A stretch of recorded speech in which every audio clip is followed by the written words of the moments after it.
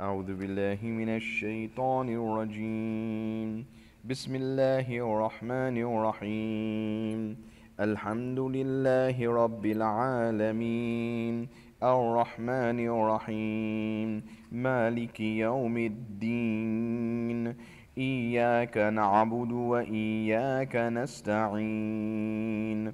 اهدنا الصراط المستقيم، صراط الذين أنعمت عليهم غير المغضوب عليهم ولا الضالين.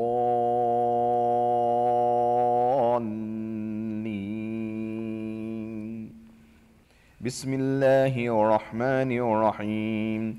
ياسين والقرآن الحكيم، إنك لمن المرسلين على صراط مستقيم.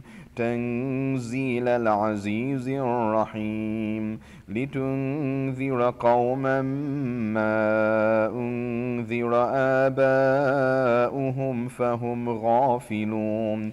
لقد حق القول على أكثرهم فهم لا يؤمنون. إنا جعلنا في أعناقهم أغلالا فهي إلى الأذقان فهم مقمحون. وجعلنا من بين أيديهم سدا ومن خلفهم سدا فأغشيناهم فهم لا يبصرون. وسواء عليهم أأنذرتهم أم لم تنذرهم لا يؤمنون. إنما تنذر من اتبع الذكر وخشي الرحمن بالغيب، فبشره بمغفرة وأجر كريم. إنا نحن نحيي الموتى ونكتب ما قدموا وآثارهم، وكل شيء أحصيناه في إمام مبين. واضرب لهم مثلا أصحاب القرية إذ جاءها المرسلون. إذ أرسلنا إليهم اثنين فكذبوهما فعززنا بثالث فقالوا إنا إليكم مرسلون. قالوا ما أنتم إلا بشر مثلنا وما أنزل الرحمن من شيء إن أنتم إلا تكذبون. قالوا ربنا يعلم إنا إليكم لمرسلون وما علينا إلا البلاغ المبين. قالوا إنا تطيرنا بكم لئن لم تنتهوا لنرجمنكم وليمسنكم منا عذاب أليم. قالوا طائركم معكم أئن ذكرتم بل أنتم قوم مسرفون. وجاء من أقصى المدينة رجل يسعى قال يا قوم اتبعوا المرسلين. اتبعوا من لا يسألكم أجرا وهم مهتدون. وما لي لا أعبد الذي فطرني وإليه ترجعون. أأتخذ من دونه آلهة إن يردني الرحمن بضر لا تغن عني شفاعتهم شيئا ولا ينقذون. إني إذا لفي ضلال مبين. إني آمنت بربكم فاسمعون. قيل ادخل الجنة. قال يا ليت قومي يعلمون بما غفر لي ربي وجعلني من المكرمين. وما أنزلنا على قومه من بعده من جند من السماء وما كنا منزلين إن كانت إلا صيحة واحدة فإذا هم خامدون يا حسرة على العباد ما يأتيهم من رسول إلا كانوا به يستهزئون ألم يروا كم أهلكنا قبلهم من القرون أنهم إليهم لا يرجعون وإن كل لما جميع لدينا محضرون وآية لهم الأرض الميتة أحييناها وأخرجنا منها حبا فمنه يأكلون وجعلنا فيها جنات من نخيل وأعناب وفجرنا فيها من العيون ليأكلوا من ثمره وما عملته أيديهم أفلا يشكرون سبحان الذي خلق الأزواج كلها مما تنبت الأرض ومن أنفسهم ومما لا يعلمون وآية لهم الليل نسلخ منه النهار فإذا هم مظلمون والشمس تجري لمستقر لها ذلك تقدير العزيز العليم والقمر قدرناه منازل حتى عاد كالعرجون القديم لا الشمس ينبغي لها أن تدرك القمر ولا الليل سابق النهار وكل في فلك يسبحون وآية لهم أنا حملنا ذريتهم في الفلك المشحون وخلقنا لهم من مثله ما يركبون وإن نشأ نغرقهم فلا صريخ لهم ولا هم ينقذون إلا رحمة منا ومتاعا إلى حين وإذا قيل لهم اتقوا ما بين أيديكم وما خلفكم لعلكم ترحمون وما تأتيهم من آية من آيات ربهم إلا كانوا عنها معرضين وإذا قيل لهم أنفقوا مما رزقكم الله قال الذين كفروا للذين آمنوا أنطعم من لو يشاء الله أطعمه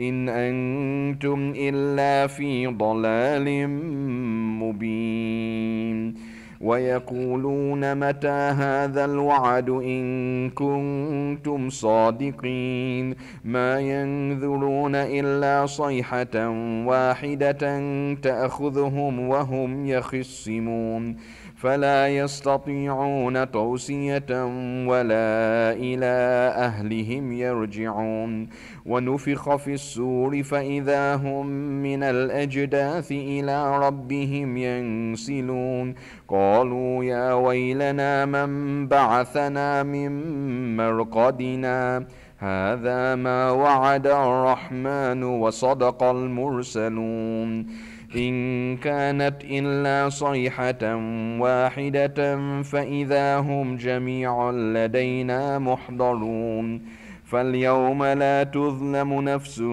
شيئا ولا تجزون إلا ما كنتم تعملون إن أصحاب الجنة اليوم في شغل فاكهون هم وأزواجهم في ظلال على الأرائك متكئون لهم فيها فاكهة ولهم ما يدعون سلام قولا من رب رحيم وامتازوا اليوم أيها المجرمون ألم أعهد إليكم يا بني آدم ألا تعبدوا الشيطان إنه لكم عدو مبين وأن اعبدوني هذا صراط مستقيم ولقد أضل منكم جبلا كثيرا أفلم تكونوا تعقلون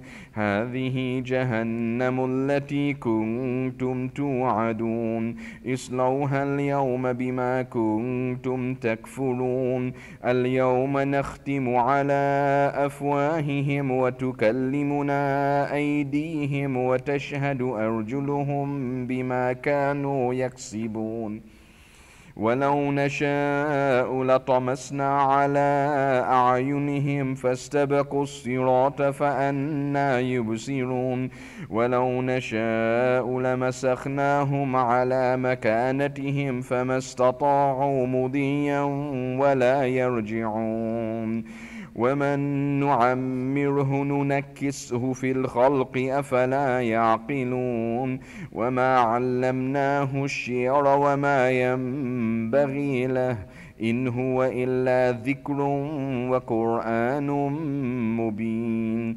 لينذر من كان حيا ويحق القول على الكافرين أولم يروا أنا خلقنا لهم مما عملت أيدينا أنعاما فهم لها مالكون وذللناها لهم فمنها ركوبهم ومنها يأكلون ولهم فيها منافع ومشارب أفلا يشكرون واتخذوا من دون الله آلهة لعلهم ينصرون لا يستطيعون نصرهم وهم لهم جند محضرون فلا يحزنك قولهم إنا نعلم ما يسرون وما يعلنون أولم ير الإنسان أنا خلقناه من نطفة فإذا هو خصيم مبين وضرب لنا مثلا ونسي خلقه قال من يحيي العظام وهي رميم قل يحييها الذي أنشأها أول مرة وهو بكل خلق عليم الذي جعل لكم من الشجر الأخضر نارا فإذا أنتم منه توقدون أوليس الذي خلق السماوات والأرض بقادر على أن يخلق مثلهم بلى وهو الخلاق العليم إنما أمره إذا أراد شيئا أن يقول له كن فيكون فسبحان الذي بيده ملكوت كل شيء وإليه ترجعون صدق الله العظيم.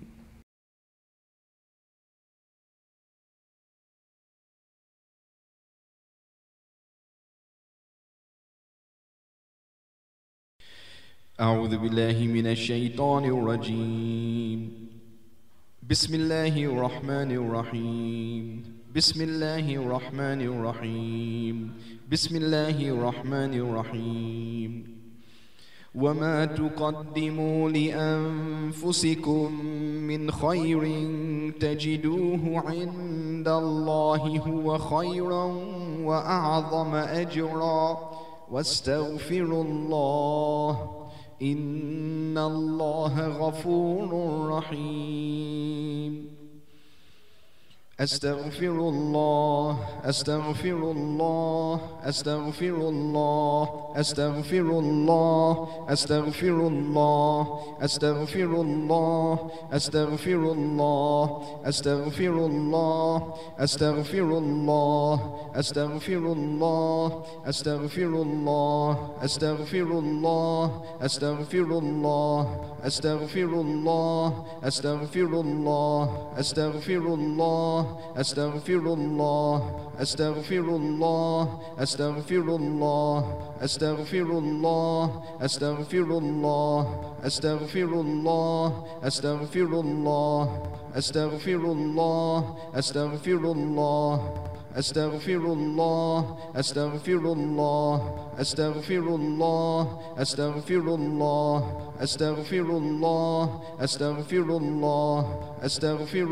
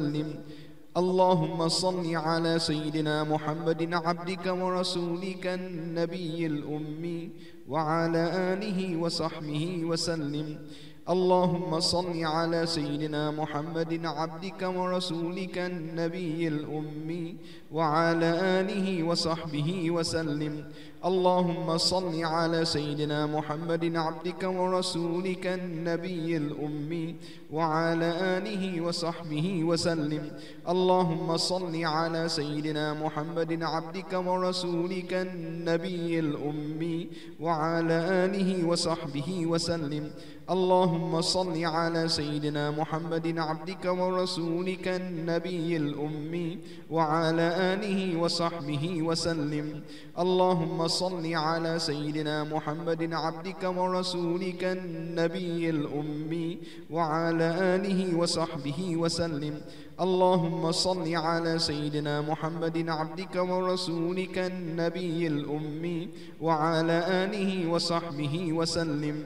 اللهم صل على سيدنا محمد عبدك ورسولك النبي الأمي وعلى آله وصحبه وسلم. اللهم صل على سيدنا محمد عبدك ورسولك النبي الأمي وعلى آله وصحبه وسلم.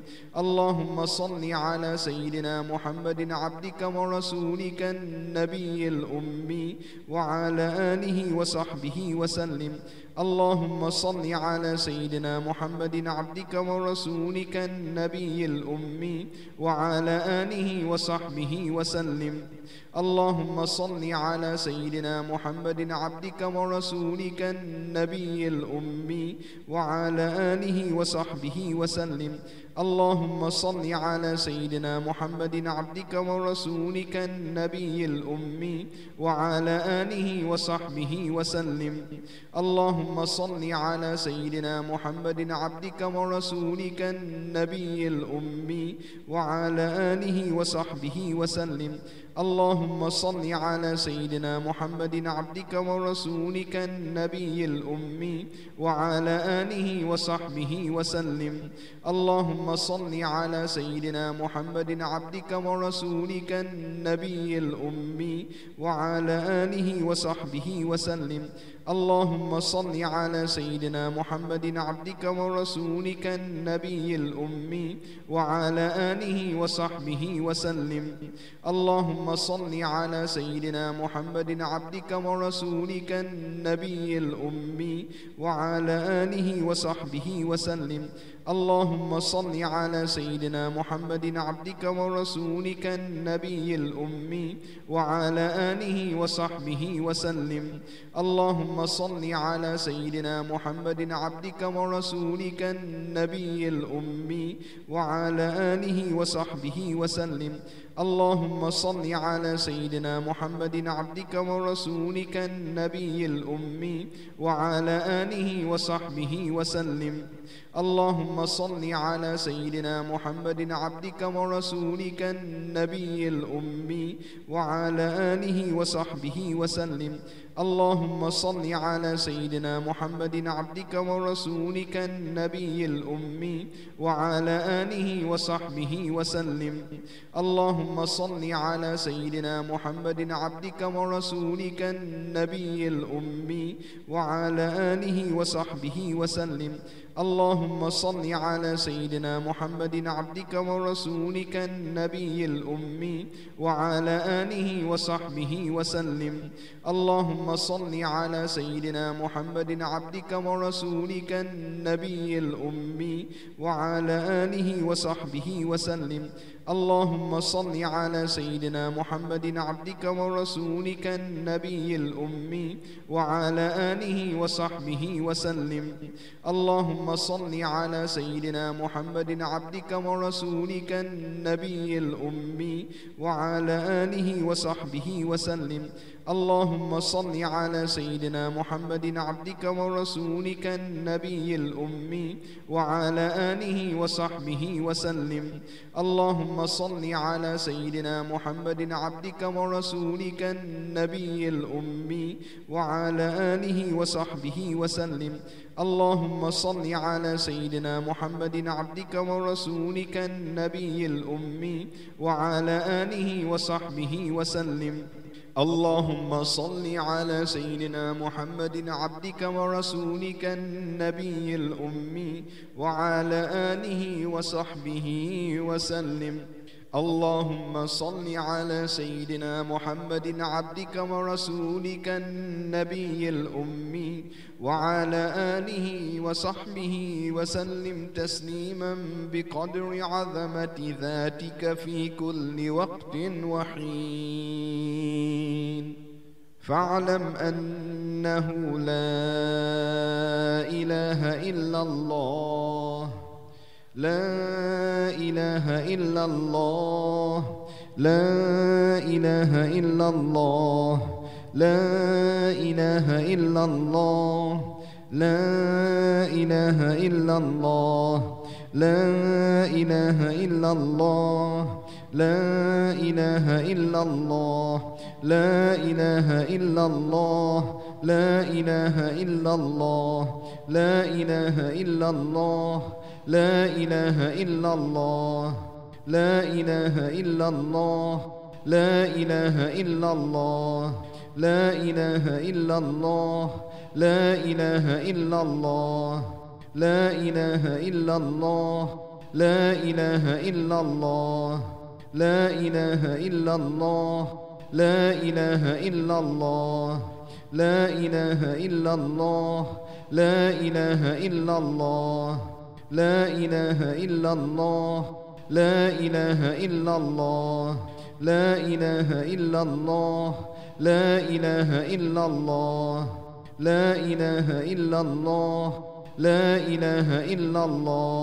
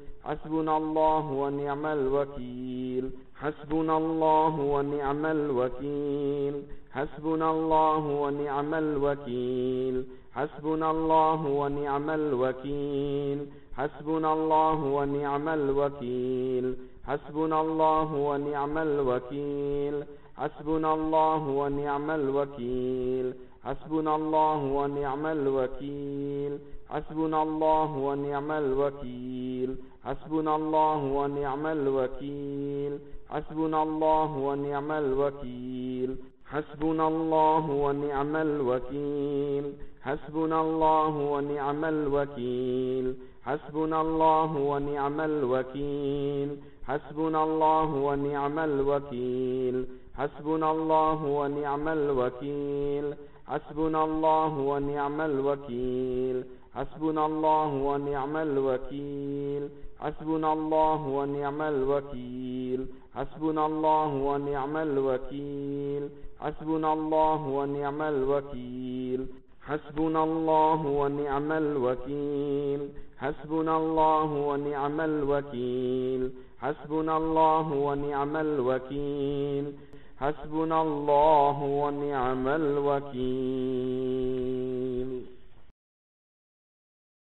فانقلبوا بنعمة من الله وفضل لم يمسسهم سوء واتبعوا رضوان الله والله ذو فضل عظيم. اللهم يا لطيف ألطف بنا فيما جرت به المقادير. اللهم يا لطيف ألطف بنا فيما جرت به المقادير. اللهم يا لطيف ألطف بنا فيما جرت به المقادير. وصلى الله على سيدنا محمد وعلى آله وصحبه وسلم.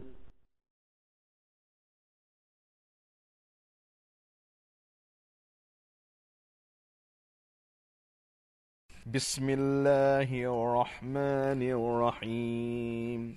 يا علي يا عظيم يا حليم يا عليم أنت ربي وعلمك حسبي فنعم الرب ربي ونعم الحسب حسبي.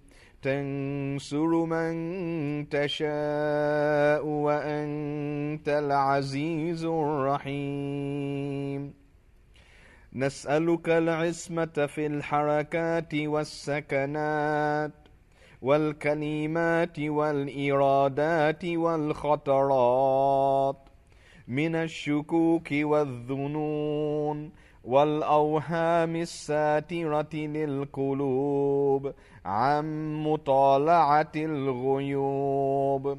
فقد ابتلي المؤمنون وزلزلوا زلزالا شديدا. وإذ يقول المنافقون والذين في قلوبهم مرض ما وعدنا الله ورسوله إلا غرورا. فثبتنا وانصرنا وسخر لنا هذا البحر كما سخرت البحر لموسى وسخرت النار لإبراهيم وسخرت الجبال والحديد لداود وسخرت الريح والشياطين والجن لسليمان. وسخر لنا كل بحر هو لك في الأرض والسماء والملك والملكوت وبحر الدنيا وبحر الآخرة. وسخر لنا كل شيء يا من بيده ملكوت كل شيء. كافها يا عين صاد. كافها يا عين صاد. كافها يا عين صاد. انصرنا فإنك خير الناصرين وافتح لنا فإنك خير الفاتحين واغفر لنا فإنك خير الغافرين وارحمنا فإنك خير الراحمين وارزقنا فإنك خير الرازقين واهدنا ونجنا من القوم الظالمين وهب لنا ريحا طيبة كما هي في علمك، وانشرها علينا من خزائن رحمتك، واحملنا بها حمل الكرامة مع السلامة والعافية في الدين والدنيا والآخرة، إنك على كل شيء قدير. اللهم يسر لنا أمورنا مع الراحة لقلوبنا وأبداننا، والسلامة والعافية في دنيانا وديننا، وكن لنا صاحبا في سفرنا، وخليفة في أهلنا، واطمس على وجوه أعدائنا، وامسخهم على مكانتهم فلا يستطيعون المضي ولا المجيء إلينا. ولو نشاء لطمسنا على أعينهم فاستبقوا الصراط فأنى يبصرون. ولو نشاء لمسخناهم على مكانتهم فما استطاعوا مضيا ولا يرجعون. ياسين والقرآن الحكيم، إنك لمن المرسلين على صراط مستقيم، تنزيل العزيز الرحيم، لتنذر قوما ما أنذر آباؤهم فهم غافلون. لقد حق القول على أكثرهم فهم لا يؤمنون.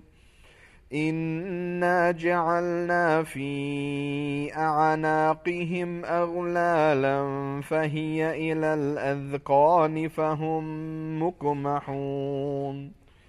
وجعلنا من بين أيديهم سدا ومن خلفهم سدا فأغشيناهم فهم لا يبصرون. شاهت الوجوه شاهت الوجوه شاهت الوجوه وعنت الوجوه للحي القيوم، وقد خاب من حمل ظلما. طاسين حاميم عين سين قاف. مرج البحرين يلتقيان بينهما برزخ لا يبغيان.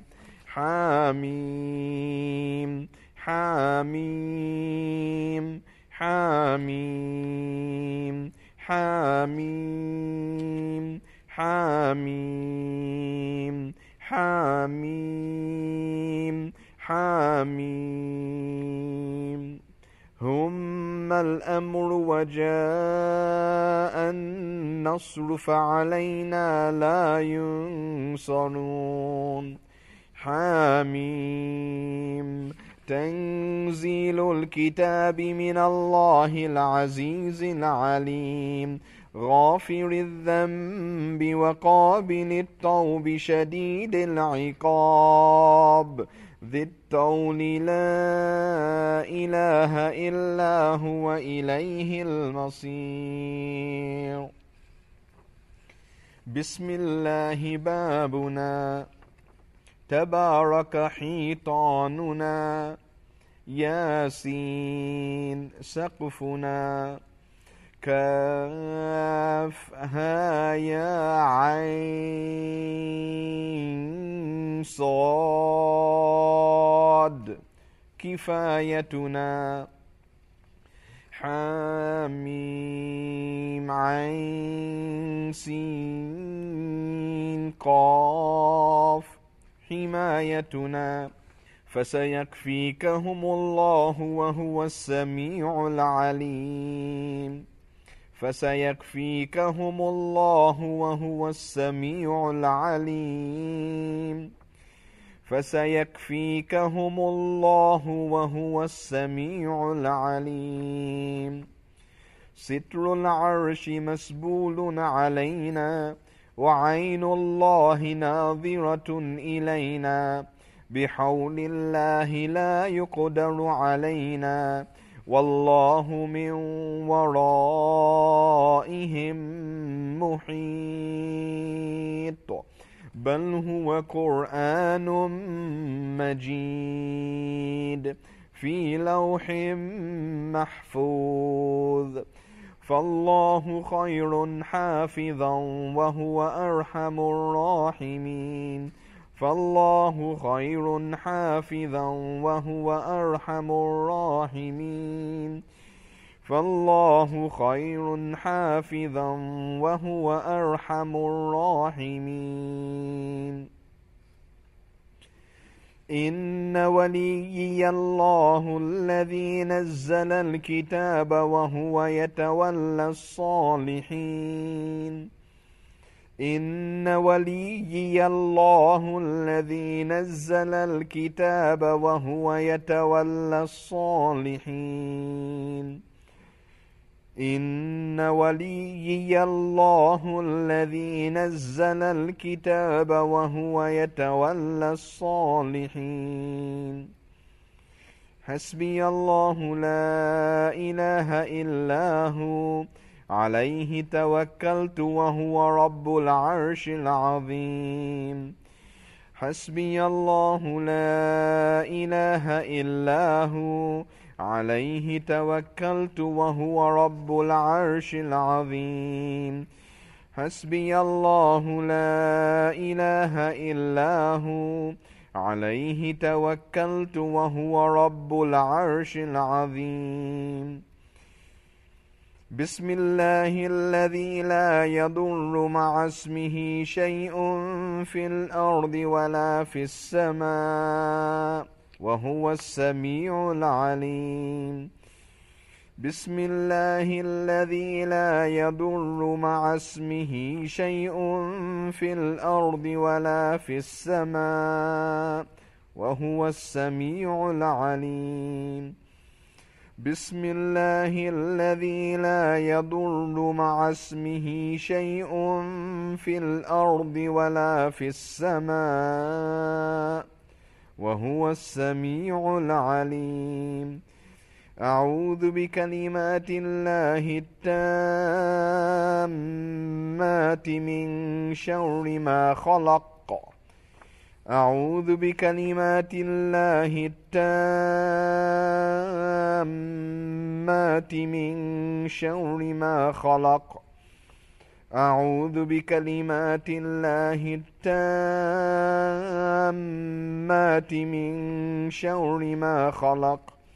ولا حول ولا قوة إلا بالله العلي العظيم. ولا حول ولا قوة إلا بالله العلي العظيم. ولا حول ولا قوة إلا بالله العلي العظيم. وصلى الله على سيدنا محمد وآله وصحبه وسلم. بسم الله والحمد لله رب العالمين.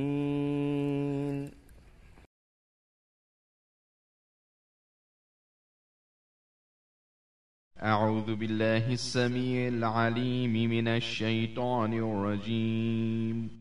بسم الله الرحمن الرحيم.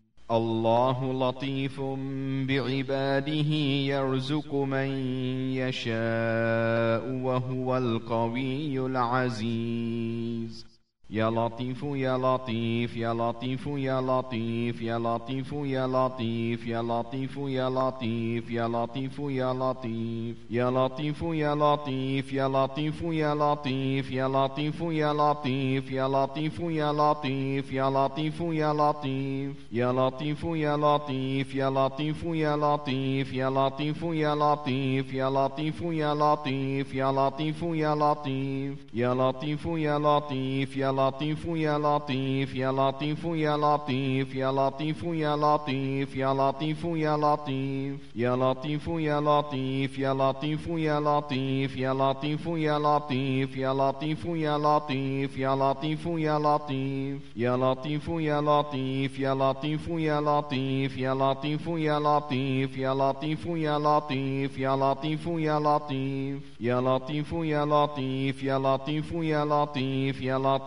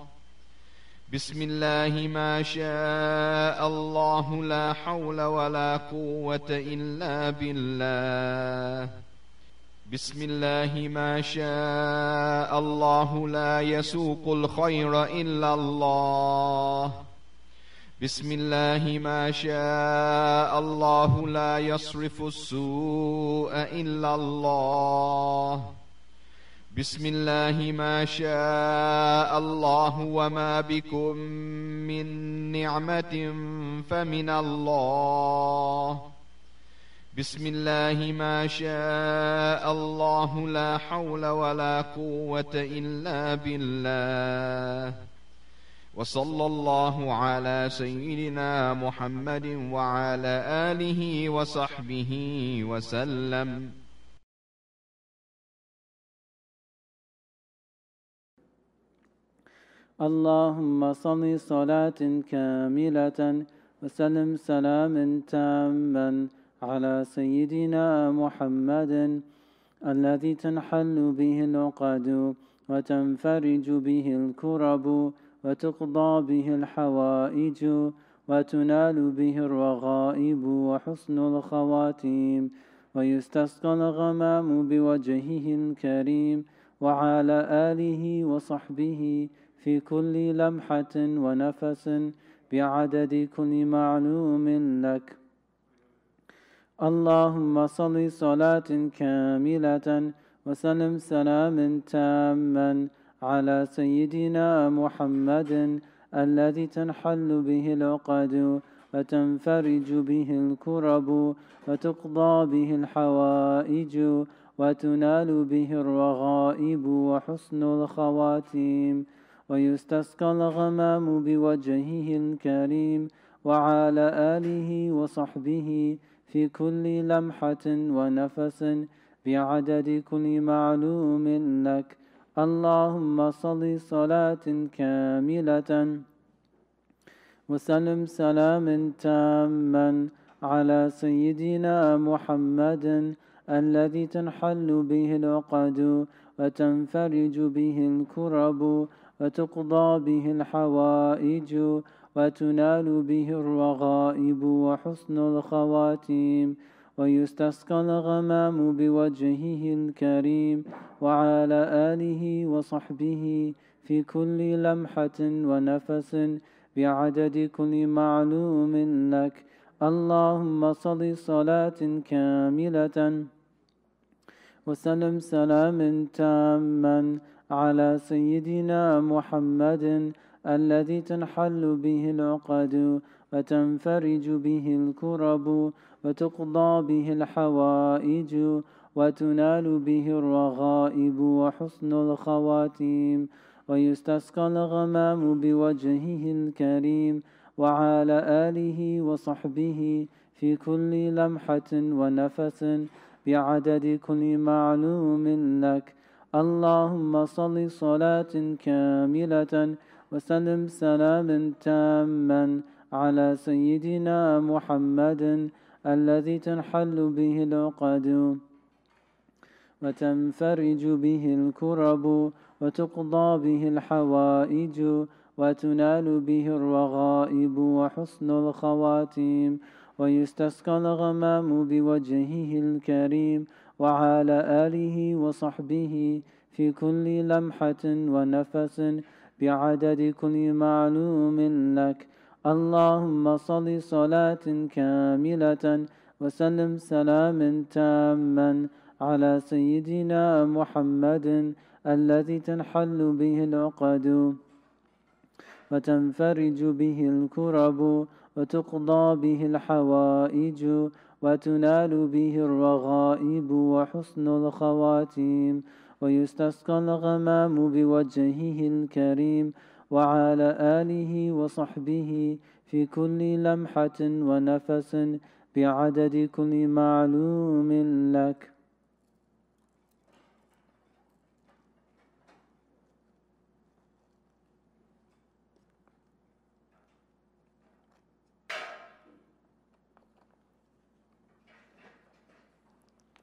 Inshallah, we'll continue with dua after dhikr. Allahumma ameen. أعوذ بالله من الشيطان الرجيم. بسم الله الرحمن الرحيم. الحمد لله رب العالمين الرحمن الرحيم مالك يوم الدين إياك نعبد وإياك نستعين اهدنا الصراط المستقيم صراط الذين أنعمت عليهم غير المغضوب عليهم ولا الضالين آمين. اللهم صل على سيدنا محمد وعلى آل سيدنا محمد كما صليت على سيدنا إبراهيم وعلى آل سيدنا إبراهيم إنك حميد مجيد. اللهم بارك على سيدنا محمد وعلى آل سيدنا محمد كما باركت على سيدنا إبراهيم وعلى آل سيدنا إبراهيم في العالمين إنك حميد مجيد. O Allah subhanahu wa ta'ala, we pray for our Shaykh, teacher, Murshid, Master, Sayyidina Shaykh Faisal Hamid Abdul Razak. O Allah, may you increase him in knowledge and wisdom. O Allah, may you protect him from evil. We pray that he will lead his murids on the straight path towards you. O Allah, we pray for the Shaykh and his family. We pray that you strengthen them in Iman, keep them in good health, and grant them long life in Islam. O Allah, we pray that you protect them from all evil, ease their trials, and grant them the sweetness of paradise. ربنا آتنا في الدنيا حسنة وفي الآخرة حسنة وقنا عذاب النار. O Allah, forgive us our sins and guide us on the straight path leading to paradise. O Allah, you know the needs of all of us present here. O Allah, answer our dua and take care of our needs. O Allah subhanahu wa ta'ala, we pray for our parents that you grant them your grace and mercy as they raised us in childhood. O Allah, grant our parents long life and good health in Islam. O Allah subhanahu wa ta'ala, forgive our parents and grant them paradise. O Allah, for our parents who have passed away and returned to you, O Allah, we beg you to forgive them. O Allah subhanahu wa ta'ala, we pray for all the murids of Shaykh Faisal throughout the world. O Allah, we pray that you ease our trials and grant us the strength to face our trials. O Allah, make it easy for us to gain true knowledge and to practice it, to be good murids and to get ever closer to you. O Allah, you know the needs of all of the murids. O Allah, we beg you to answer our dua and take care of our needs. O Allah subhanahu wa ta'ala, we pray for all the Muslims around the world. O Allah, we pray that you strengthen us in Iman. O Allah, we pray for unity to make us stronger as a nation. O Allah subhanahu wa ta'ala, please comfort and relieve all Muslims who are suffering and have suffered losses. O Allah, you are the all-powerful and the almighty. O Allah, we beg you to give us victory against the unbelievers. O Allah subhanahu wa ta'ala, we pray for the International Islamic Forum and Al-Faisal Dhikr Halaqah. May you make it easy for us to establish many messages for your sake. May you bless the Islamic Forum and Al-Faisal Dhikr Halaqah to be a beacon of light for Islam throughout the world. وصلى الله على سيدنا محمد وعلى آله وأصحابه أجمعين. سبحان ربك رب العزة عما يصفون وسلام على المرسلين الحمد لله رب العالمين. الله أكبر الله أكبر الله أكبر لا إله إلا الله سيدنا محمد رسول الله.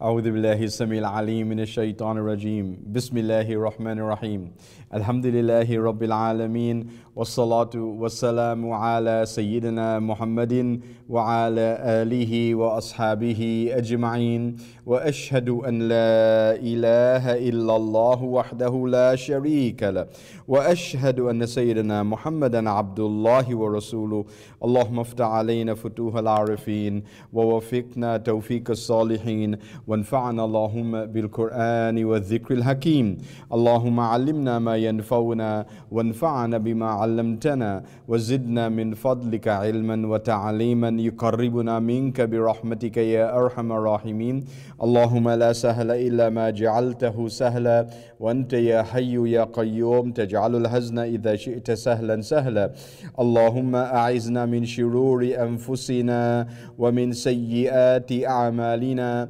وأصلح لنا شأننا كله لا إله إلا أنت نستغفرك ونتوب إليك ولا حول ولا قوة إلا بالله العلي العظيم وصلى الله تعالى على سيدنا محمد وعلى آله وأصحابه أجمعين آمين آمين أما بعد. My dear and most respected brothers and sisters, my dear murids, Assalamu alaikum wa rahmatullahi ta'ala wa barakatuhu.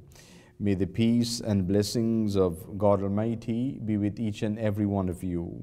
And welcome once again to this special program coming to you from the Islamic Forum of Canada, where we share with you this message of mercy from God Almighty to all of His creation. This is our daily broadcast coming to you from the Islamic Forum of Canada. We start our program every day at 7 p.m. Toronto time or Eastern time. And we thank all of you for joining us, and we hope you can join us every day 7 p.m. Toronto time for this daily broadcast of Quran recitation, of dhikr, of dua, and of this dars that we share with you on the different aspects of the seerah of the Prophet Muhammad sallallahu alaihi wasallam. We kindly request you to enter your name in the chat, your name and the city where you're from, if you have not done so already. So please enter your name in the chat, and do reach out to family members, relatives, friends, and other Muslims that you know, and encourage them to watch the program. Share the link with them, the YouTube link, youtube.com/Sheikh Faisal, so that they can watch the program, benefit in many ways, and then you can increase your blessings. So please also remember to subscribe to the channel. Click on the subscribe button to subscribe to the channel. And then next to the subscribe button, there's a bell icon. Click on the bell icon and select all for notifications, inshallah, so you can be notified of all our live stream programs. Today, the first day of the month of Dhul Hijjah, this is a great blessing for us that Allah subhanahu wa ta'ala has blessed us to witness this month of Dhul Hijjah, the sacred month of Allah subhanahu wa ta'ala. And many are the great deeds that we should do. These moments of Dhul Hijjah, the first 10 days, are precious indeed. We've mentioned to you this hadith, and I want to repeat it again because I want you to memorize it and to remind yourself about these words of the Prophet sallallahu alaihi wasallam, in which he says, "Ma min ayyamin al-amalu as-salihu fiha ahabbu ila Allah min hadhihi al-ayyam." There are no days in which good deeds are more loved by Allah than in these days, the 10 days of Dhul Hijjah that we are in now. Today is the first day. I hope, inshallah, you're all fasting on this first day, and you will continue to do so for the 9 days of Dhul Hijjah. Many are the great virtues and blessings that you can obtain in these times. And I want to share with you once again 2 beautiful hadith of the Prophet sallallahu alaihi wasallam.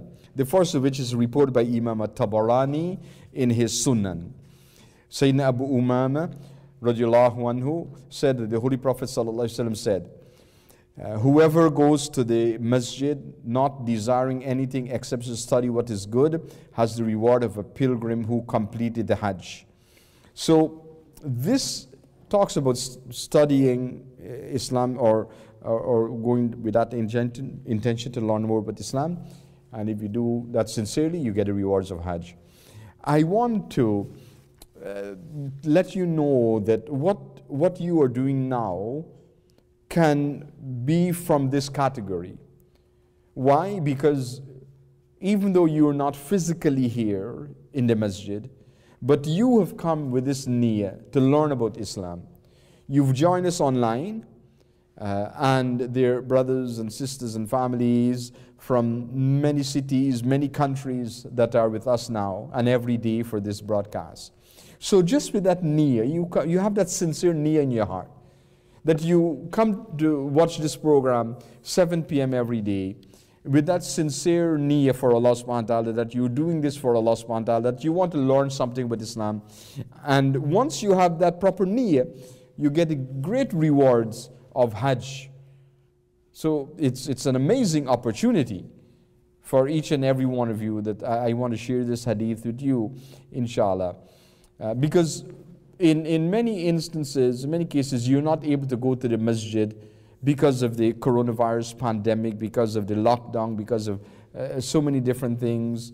And obviously you want to take care of your health and well-being, so you're at home. But by joining us with that niyyah, with that sincere, pure niyyah, that you're doing this for Allah subhanahu wa ta'ala and you want to gain knowledge of Islam, then you get rewards of Hajj. Then again, another hadith I want to share with you. This hadith now, Sayyidina Abu Umama said that the Prophet ﷺ says, whoever goes to the masjid not desiring anything except to teach what is good has the reward of a pilgrim who completed the Hajj. So in this instance now, it's about teaching others about Islam. And you can have this niyyah also. You're part of this virtual masjid, this online program, that the broadcast that we're doing every day, coming to you from the Masjid of the Islamic Forum of Canada.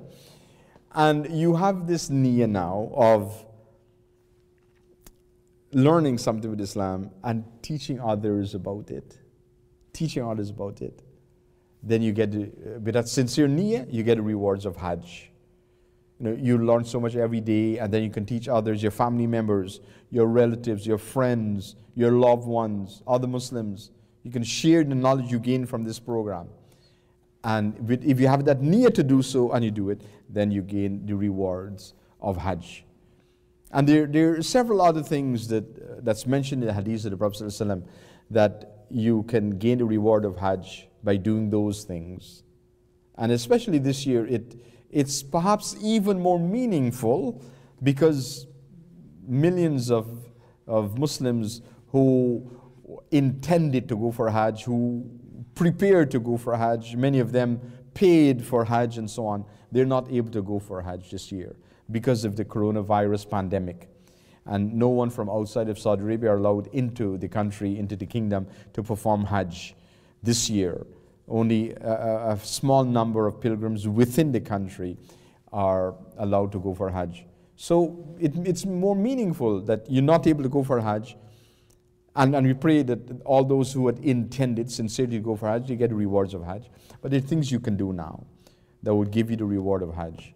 And many of those things we include in our broadcast every day so that you can avail yourselves of this opportunity of going for Hajj. So continue looking at the program throughout these 10 days and beyond.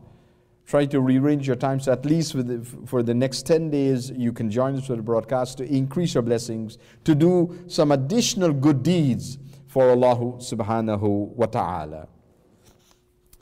Among the wonderful things you should do, now we mentioned before you should perform Hajj and Umrah. You can't do that now, but there's some other things we recommend for you to do that would give you the rewards of Hajj and Umrah. Fasting the 9 days, the first 9 days of Dhul Hijjah, from the 1st to the 9th. Because the 10th day of Dhul Hijjah is Eid, you cannot fast on Eid. It's haram, prohibited to fast on the day of Eid. So, we mentioned this before in the previous programs, in previous dars, that you should try to fast on these 9 days. I hope, inshallah, you did today, because yesterday we reminded you that last night the month started. Today is the first day of Dhul Hijjah that you can fast. If not, then start tomorrow, inshallah. It's never too late.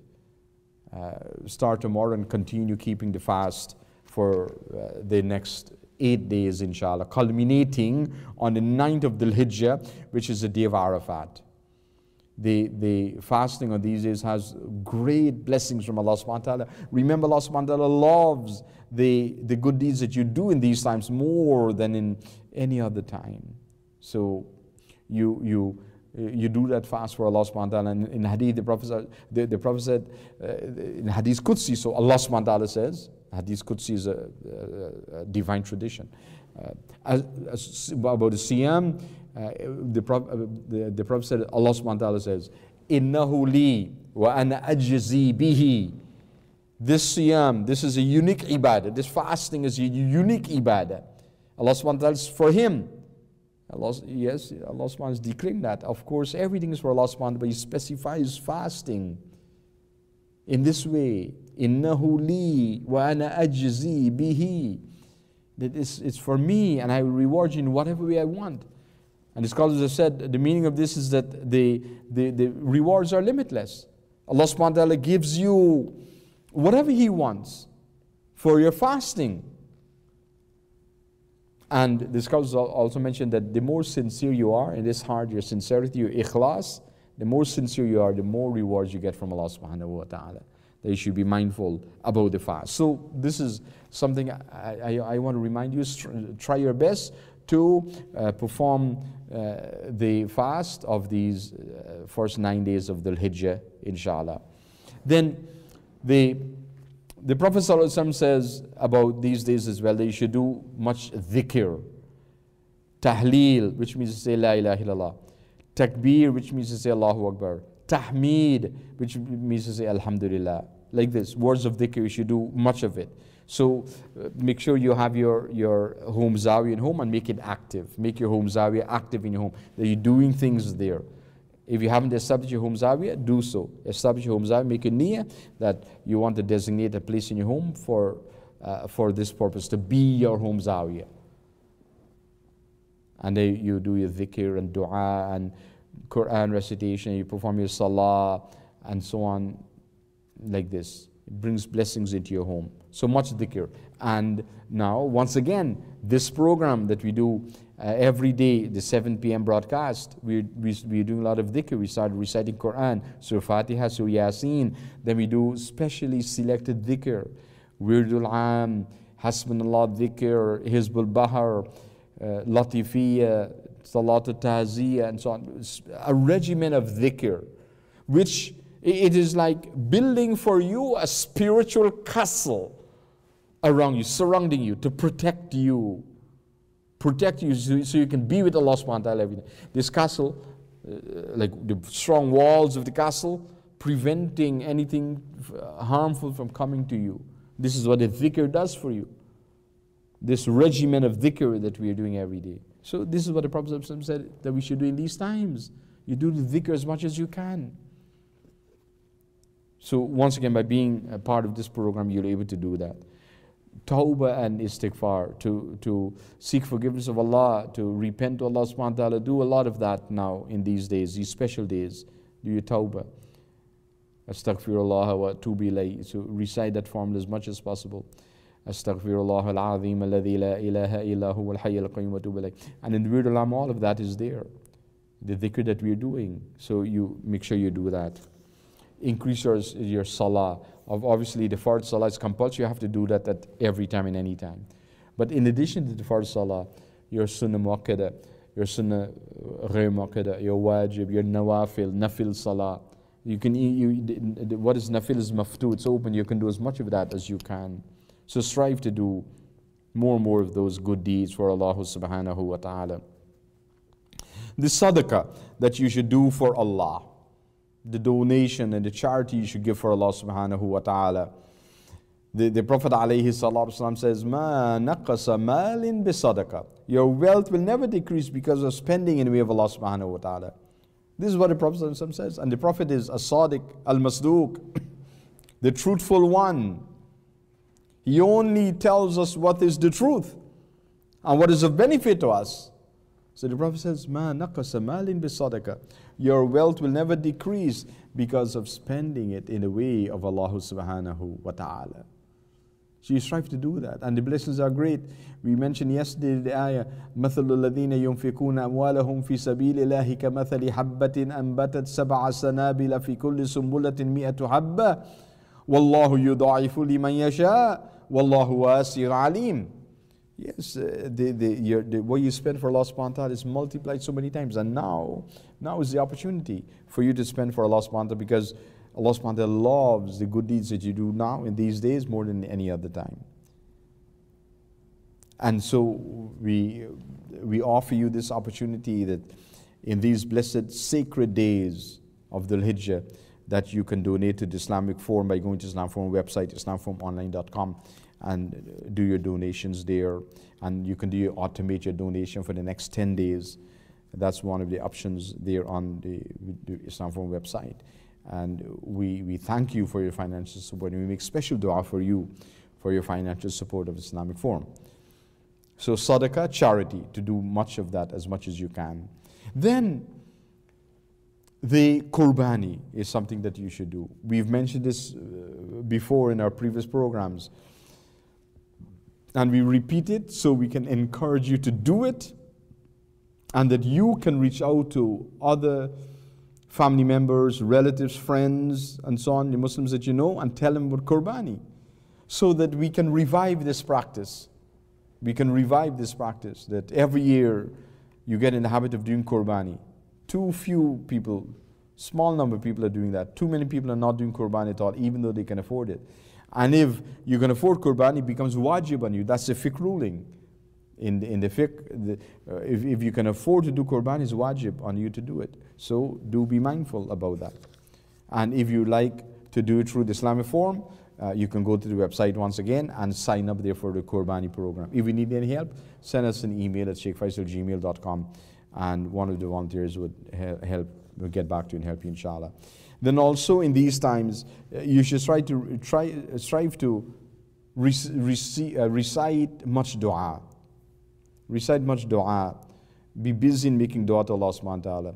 I mentioned in a previous program that you should write down all the dua you would like to make in your notebook. The same notebook that you're writing your seerah questions and answers, that you're writing your attitude of gratitude project, that you're making your notes with the daily lectures and so on. The same notebook, you write down on a separate page here all the dua you would like to make. I hope you've done that. If not, start that now, inshallah. After the program finishes tonight, then you start writing down all the dua you like to make, and make that dua over and over again. Beg Allah subhanahu wa ta'ala for whatever you want. Pour your heart out to Allah, that He can bless you with His special blessings. So dua that you should make much. Because remember, in these days, Allah subhanahu wa ta'ala is most merciful. He loves good deeds that you do.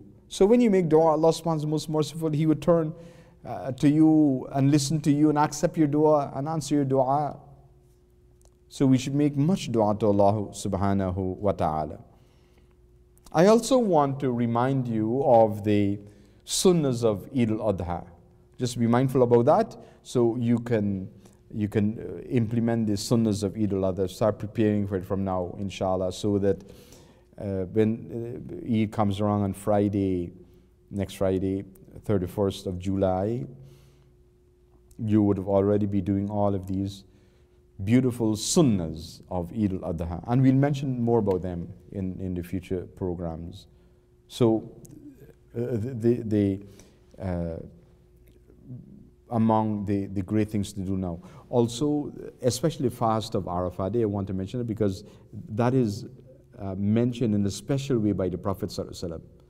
About the siyam or the Sawm of Yawm Arafah, the Prophet said, يُكَفِّرُ السَّنَةَ الْمَاضِيَةَ وَالْبَاقِيَةَ. It grants you forgiveness for the previous year and the following year. So 2 years of forgiveness for 1 day fasting. In a similar manner, 2 years of blessing for 1 day of fasting, day of Arafat. Coming up on Thursday, inshallah, next Thursday, the 30th of July, that's the day of Arafat. And then the following day, Friday, the 31st of July, the 10th of Dhul Hijjah is the day of Eid, Eid al-Adha. So you need to start preparing for Eid al-Adha as well, with your new clothes and for Eid and so on. Those of you who are able to come to the Islamic Forum, we invite you to be here with us. Friday morning, 8 a.m., inshallah, our Eid program will start. And we'll also be broadcasting the live stream of the program. So those of you who are living outside of the Greater Toronto area, in other cities in Canada, in other cities in other countries, wherever you are, you can join us also for Eid al-Adha. You can pray Eid with us. Join us for the live stream broadcast, just as you're doing now for the daily program, how you do every Friday for Jum'ah. And then for last Eid al-Fitr, we did the broadcast for that. And there are a huge number of people from so many different countries that join us for the Eid al-Fitr program. So we can do that for Eid al-Adha. We'll make this arrangement for you, inshallah. So you need to tell everyone you know, all your family members, your relatives, your friends, your loved ones, members in your Muslim community, wherever you are, that if they're not able to go to the local masjid wherever you are, then you can join us for Eid al-Adha program on Friday, July the 31st, inshallah. And on that day, we'll also have Jum'ah. The Jum'ah program would start. In the morning, we'll do Eid. There are several Eid programs, but the first one is the one which is broadcast, live stream. So do be mindful about that you're on time. Because there are some people who came late for the Eid al-Fitr program and they missed the Salah. So I don't want you to miss the Salah, so be on time for Eid al-Adha, inshallah. And then there are some things I mentioned last night. I want to remind you again of things to do in the month of Dhul Hijjah. Such as you should perform a complete ghusl to welcome the month of Dhul Hijjah. This is the way of the awliya. This is the way of the awliya. They would do this. Perform ghusl to welcome the month of Dhul Hijjah. So if you haven't done so already, like today, with that niyyah, the niyyah is that you perform a ghusl for Dhul Hijjah, to welcome Dhul Hijjah. So the niyyah is important, that you mention that niyyah for that action, because that is what the niyyah distinguishes one act from another. So niyyah is very important. So you make a niyyah to perform ghusl for the month of Dhul Hijjah, to welcome the month of Dhul Hijjah, so you're purifying yourself for that. And that physical purification, you also intend to achieve spiritual purification in this month of Dhul Hijjah. Then secondly, the second thing is that to perform 2 rakat of nafil salah. If you haven't done it already, then tonight you should do it, inshallah. After this program concludes, then you can do it. 2 rakat nafil salah to welcome the month of Dhul Hijjah, to pray for the blessings of this month, that Allah subhanahu wa ta'ala bless you in the month of Dhul Hijjah and bless the month of Dhul Hijjah for you. Make it a blessed time of barakah for you in this way. And there are several other things that you should do in the month of Dhul Hijjah.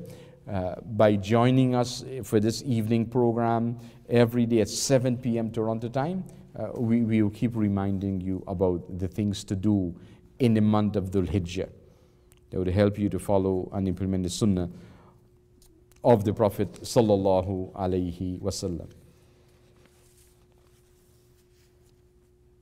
I also want to remind you today of the different action items, the projects that we have for you. Firstly, the seer quiz, for you to answer the seer questions and email it to us, to the email address sheikhfaisal@gmail.com, inshallah. And the quiz question for today that I want to share with you, this is now, the last question was question number 37. Who is the 10th person of the 10 companions promised Jannah? Say something with this person. Today's question number 38. In what year of the Prophet's mission did the Quraysh impose the embargo on the Muslims? This is what the embargo now. And the next several questions will be on the embargo. In what year of the Prophet's mission did the Quraysh impose the embargo on the Muslims? This is question number 38. I want you to email your answer to us, inshallah. May Allah subhanahu wa ta'ala bless you for so doing. So that's item number 1, project number 1. Then the attitude of gratitude project. This is very important. I want to advise you to take this seriously, because then you'll benefit from it. Attitude of gratitude project. To have this attitude of gratitude, to be thankful, to be grateful to Allah subhanahu wa ta'ala. And the project is, every day you write down one point that you're grateful to Allah subhanahu wa ta'ala for. And you enter it in the chat, in the chat, in the YouTube chat. One point that you're grateful to Allah subhanahu wa ta'ala for, and write it in a book. So then you can remind yourself, read it over and over again, and always be reminded to be thankful to Allah subhanahu wa ta'ala. So there's the attitude of gratitude project. Then thirdly, the dhikr project, which is to establish your home zawiyah in your home, and then to establish a dhikr halaqah in your home. And all you need to do is to watch the program with that niyyah, that is your dhikr halaqah. Invite family members, relatives, friends on, come and join you. Like, identify one family, invite them on Sunday evening to join you, 7 p.m. in your home, Toronto time. Then Monday, another family. Tuesday, a different family. Wednesday, another family. Like this, different family every week, every day of the week. So they come and they join you. You get blessings for having a dhikr halaqah in your home, and they also get blessings too. They'll be so grateful to you on the Day of Judgment that you invited them to join you to look at this broadcast, so that they can participate in the Quran recitation, in the dhikr, in the dua, in the dars. And we also mentioned perform salat duha mid-morning, at least 2 rakat. It's from 2 to 12 rakat in units of 2. Recite Surah Duha at least once every day. And then the Dawah project. The Dawah project, which is to invite people, be mindful of to do, that Allah subhanahu wa ta'ala can increase you with His blessings. I also want to continue now with some aspects of the embargo that was imposed on the Muslims. Remember we said that this ongoing struggle between the Muslims and the Quraysh, the non-Muslims. And the Quraysh, every time they're trying to increase their persecution of the Muslims.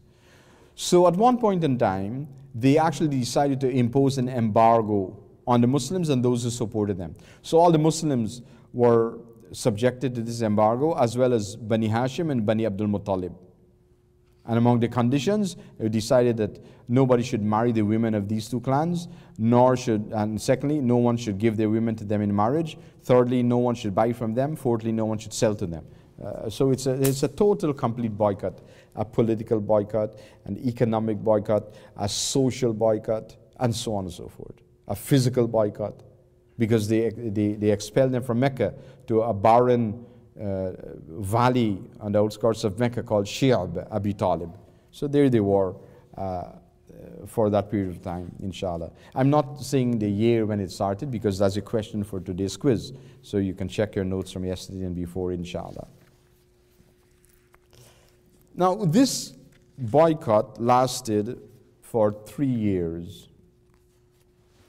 And then, at that time, some of the Quraysh felt ill at ease, uncomfortable with what was happening. They saw the oppression and the persecution the Muslims are going through, and they didn't like it. They didn't want to be part of it anymore. And so one person took the initiative to end the embargo. Hisham ibn Amr ibn Rabi'ah. He was a kind-hearted person among Quraysh, well respected among them, held in high esteem by the rest of Quraysh. So he approached some of the leaders among Quraysh, people who were kind-hearted in the same way, inshallah. And he told them that this should not continue. This should not continue. That they should do something to end this boycott. And then 4 other people, eventually, 4 other people and Hisham ibn Amr ibn Rabi'ah agreed to stand together and oppose this embargo until it was removed. So then they had a meeting at Kaaba. Quraysh, the representatives of the various clans of Quraysh, they assembled in the sanctuary of the Kaaba, and a person by the name of Zuhair, whose mother was Atika, and she was the daughter of Abdul Muttalib. So this is now from the nobility of Quraysh, from the leadership of Quraysh, from the respected people of Quraysh. So Zuhair, he said, "O people of Mecca, shall we eat and drink while Bani Hashim should die of hunger, unable even to buy or sell? By Allah, I will not take rest until this cruel and unjust decree is torn into pieces."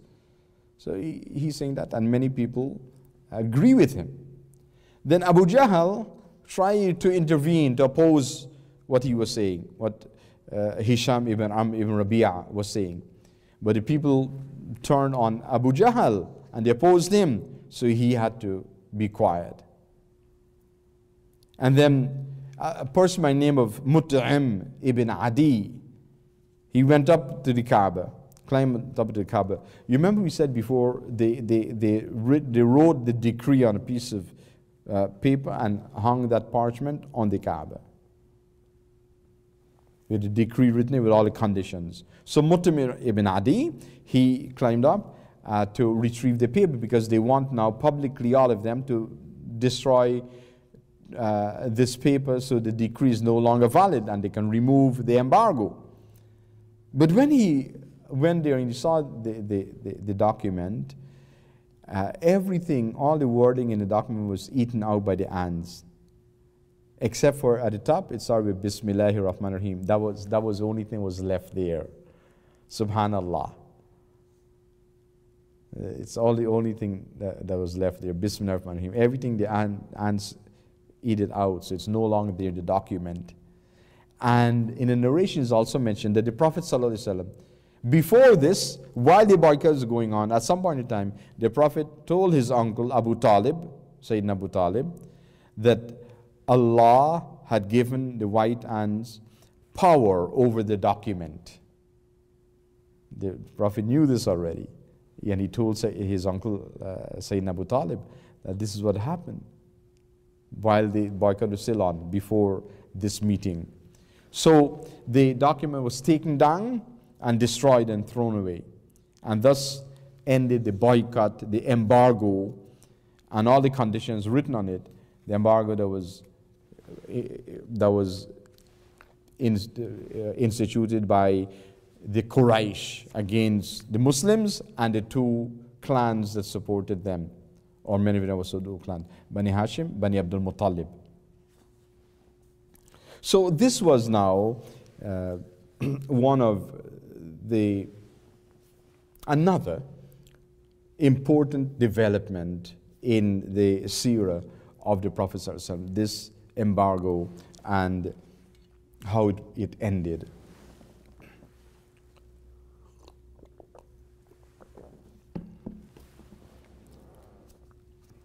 Because what is happening now, as you look to the journey of the seerah, the Quraysh are opposing the Muslims, and at each juncture in their opposition, the Muslims are overcoming them. This is what we're seeing. And so it's strengthening the hands of the Muslims and the Prophet ﷺ. Because every time this is happening, the people in Mecca are recognizing the Prophet more and more. And more people are accepting Islam. So even though the leadership of Quraysh and the powers that be are opposing him, there are many people who are accepting Islam. And the Muslims they're becoming stronger. It's no longer something, a few Muslims that you can ignore them and hope that the matter would go away. No, it's something that's growing and gaining momentum.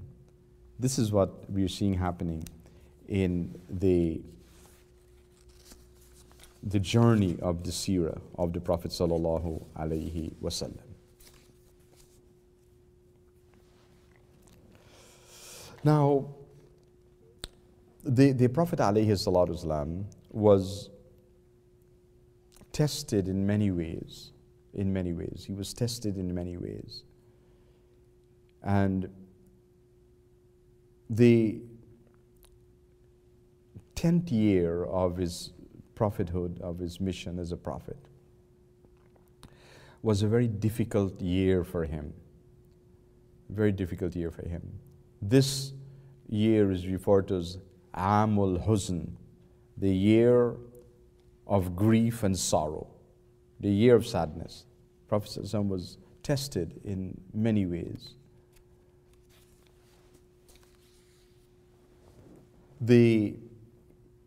And I want to deal with this briefly. I wrote another book on Mirajun Nabi, the Miraj of the Prophet ﷺ, based on Isra and Miraj. And in that book, there's a detailed analysis of these points I'm mentioning, this year of grief and sorrow. So you can get more information from that text, Miraj Nabi. But I want to mention some important points for you. After the boycott ended and the Muslims left Shayb Abi Talib and they came back to Mecca to their homes, the Quraysh did not stop their persecution of the Muslims. But up until now, as long as Abu Talib was alive, the Prophet's uncle, and he gave his protection to the Prophet ﷺ, Quraysh could not go beyond certain limits in how they treated the Prophet ﷺ. Because if they went beyond certain limits, then because of this tribal solidarity, the tribal Prophet would seek revenge from the rest of Quraysh, so they had to be mindful. But then shortly after the boycott ended, his uncle, the Prophet's uncle, Sayyidina Abu Talib radiallahu anhu, he passed away. And this was a terrible personal blow to the Prophet sallallahu alaihi wasallam, because his uncle Abu Talib was like his father. Remember, he did not see his father. His father died before he was born. Sayyidina Abdullah passed away before the Prophet was born in Medina. He passed away, buried there. Then his grandfather took care of him. His mother passed away when he was 6 years old. He was come back from Medina at Abwa, that place halfway between Mecca and Medina. She got ill there. She passed away. The Prophet alone with her and their maidservant. The Prophet buried his own mother when he's 6 years old. Subhanallah. Then his grandfather is taking care of him. When he was 8 years of age, 8 years, a young boy, his grandfather, Abdul Muttalib, passed away. And then his uncle took care of him. He went to the home of his uncle Abu Talib. So he grew up in the home of Abu Talib. You know, I was always like a father for him. The wife of Abu Talib, her name is Fatima bint Asad. She was like his mother. Subhanallah, because his mother died when he was 6 years old, and she took care of him. He grew up with her. Later on, when she passed away, Sayyidah Fatima, the wife of Abu Talib, the mother of Sayyidina Ali ibn Abi Talib, and the one that took care of the Prophet ﷺ in her home. When she passed away later on, after the Hijrah and so on, the Prophet, when he buried her, he did his janazah himself. He wrapped her in his own qamis to prepare for burial. Before he put the body in the grave, he went into the grave. He lay down in the grave, and he made dua so that this grave would be a place of peace and abode of peace and blessing for her. So much he loved her, like a mother. So, you know, Sayyidina Abu Talib passed away. The Prophet ﷺ is so sad. And then Quraysh now, subhanallah, when people are evil, they do bad things. You know, in this difficult time for the Prophet ﷺ, instead of sympathizing with him, they increase their punishment, increase their torment, increase their persecution, increase their tyranny against the Prophet ﷺ. You know, this is how they responded. This is how they responded to the Prophet ﷺ. So the passing of Sayyidina Abu Talib, the uncle of the Prophet ﷺ, was a great personal blow to the Prophet ﷺ. Great emotional blow. You know, he was affected tremendously by this, and then the Quraysh, his enemies, his opponents, what they started doing to him, because he now had no one to give him protection. And so the Quraysh pounced on this opportunity to persecute him and unleash their terror against him. And many are the hurtful things they did to the Prophet ﷺ in this time. So it was a sad time for the Prophet ﷺ. And many more events happened. And inshallah, we would talk more about the other events in this year, the year of grief. Amul Huzn, it's called in the Seerah. Amul Huzn, the year of grief and sorrow. Many more things occurred, very sad events in the life of the Prophet ﷺ. Subhanallah. But he remained so patient. He remained firm in faith with Allah subhanahu wa ta'ala. And then Allah subhanahu wa ta'ala took care of him ultimately. So I wanted to share this with you today, praying that Allah subhanahu wa ta'ala bless each and every one of you in this blessed time, this special sacred time of the Hijjah. Please try to do as much good as you can do, inshallah, and may Allah subhanahu wa ta'ala bless each and every one of you. We'll take a break now for Salatul Maghrib, and then we'll return after Maghrib, inshallah.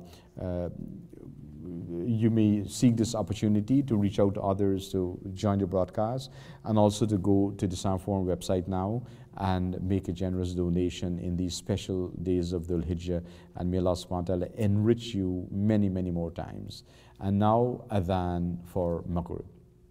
Ameen, wassalatu wassalamu ala Sayyidina Muhammadin وعلى آله وأصحابه أجمعين وأشهد أن لا إله إلا الله وحده لا شريك له وأشهد أن سيدنا محمدا عبد الله ورسوله أما بعد. Once again, special greetings to you on this occasion of the beginning of the sacred month of Dhul Hijjah. Today we are completing our first day. Tonight would be the second night of Dhul Hijjah. So once again, I want to remind you to try to spend these sacred moments in the best way to do good deeds for Allah subhanahu wa ta'ala. We have requests for dua, and if you have any other requests for dua, please enter it into the chat, inshallah, so we can include that in our niyyah for dua. Brother Keith McDonald requests dua for his father, whose name is also Keith McDonald, and he is in Guyana, in South America, and he is experiencing poor eyesight, so we want to make dua for him. And Brother Keith, the dhikr you can do on behalf of your father, and he can also do this, is to recite Ya Noor. Ya Noor. This is one of the names of Allah subhanahu wa ta'ala. To recite Ya Noor 111 times daily. So it doesn't take too long, a couple of minutes, but you can recite it on behalf of your father, and your father can also recite it, and your other family members, Sister Ulla and Brother Juan and so on, they can be doing this, inshallah.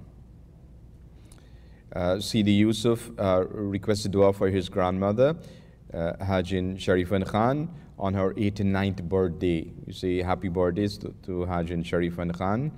Today, her 89th birthday. May Allah subhanahu wa ta'ala bless her with long life of Islam, Iman and Ihsan. And the sponsors for our dinner and iftar program today,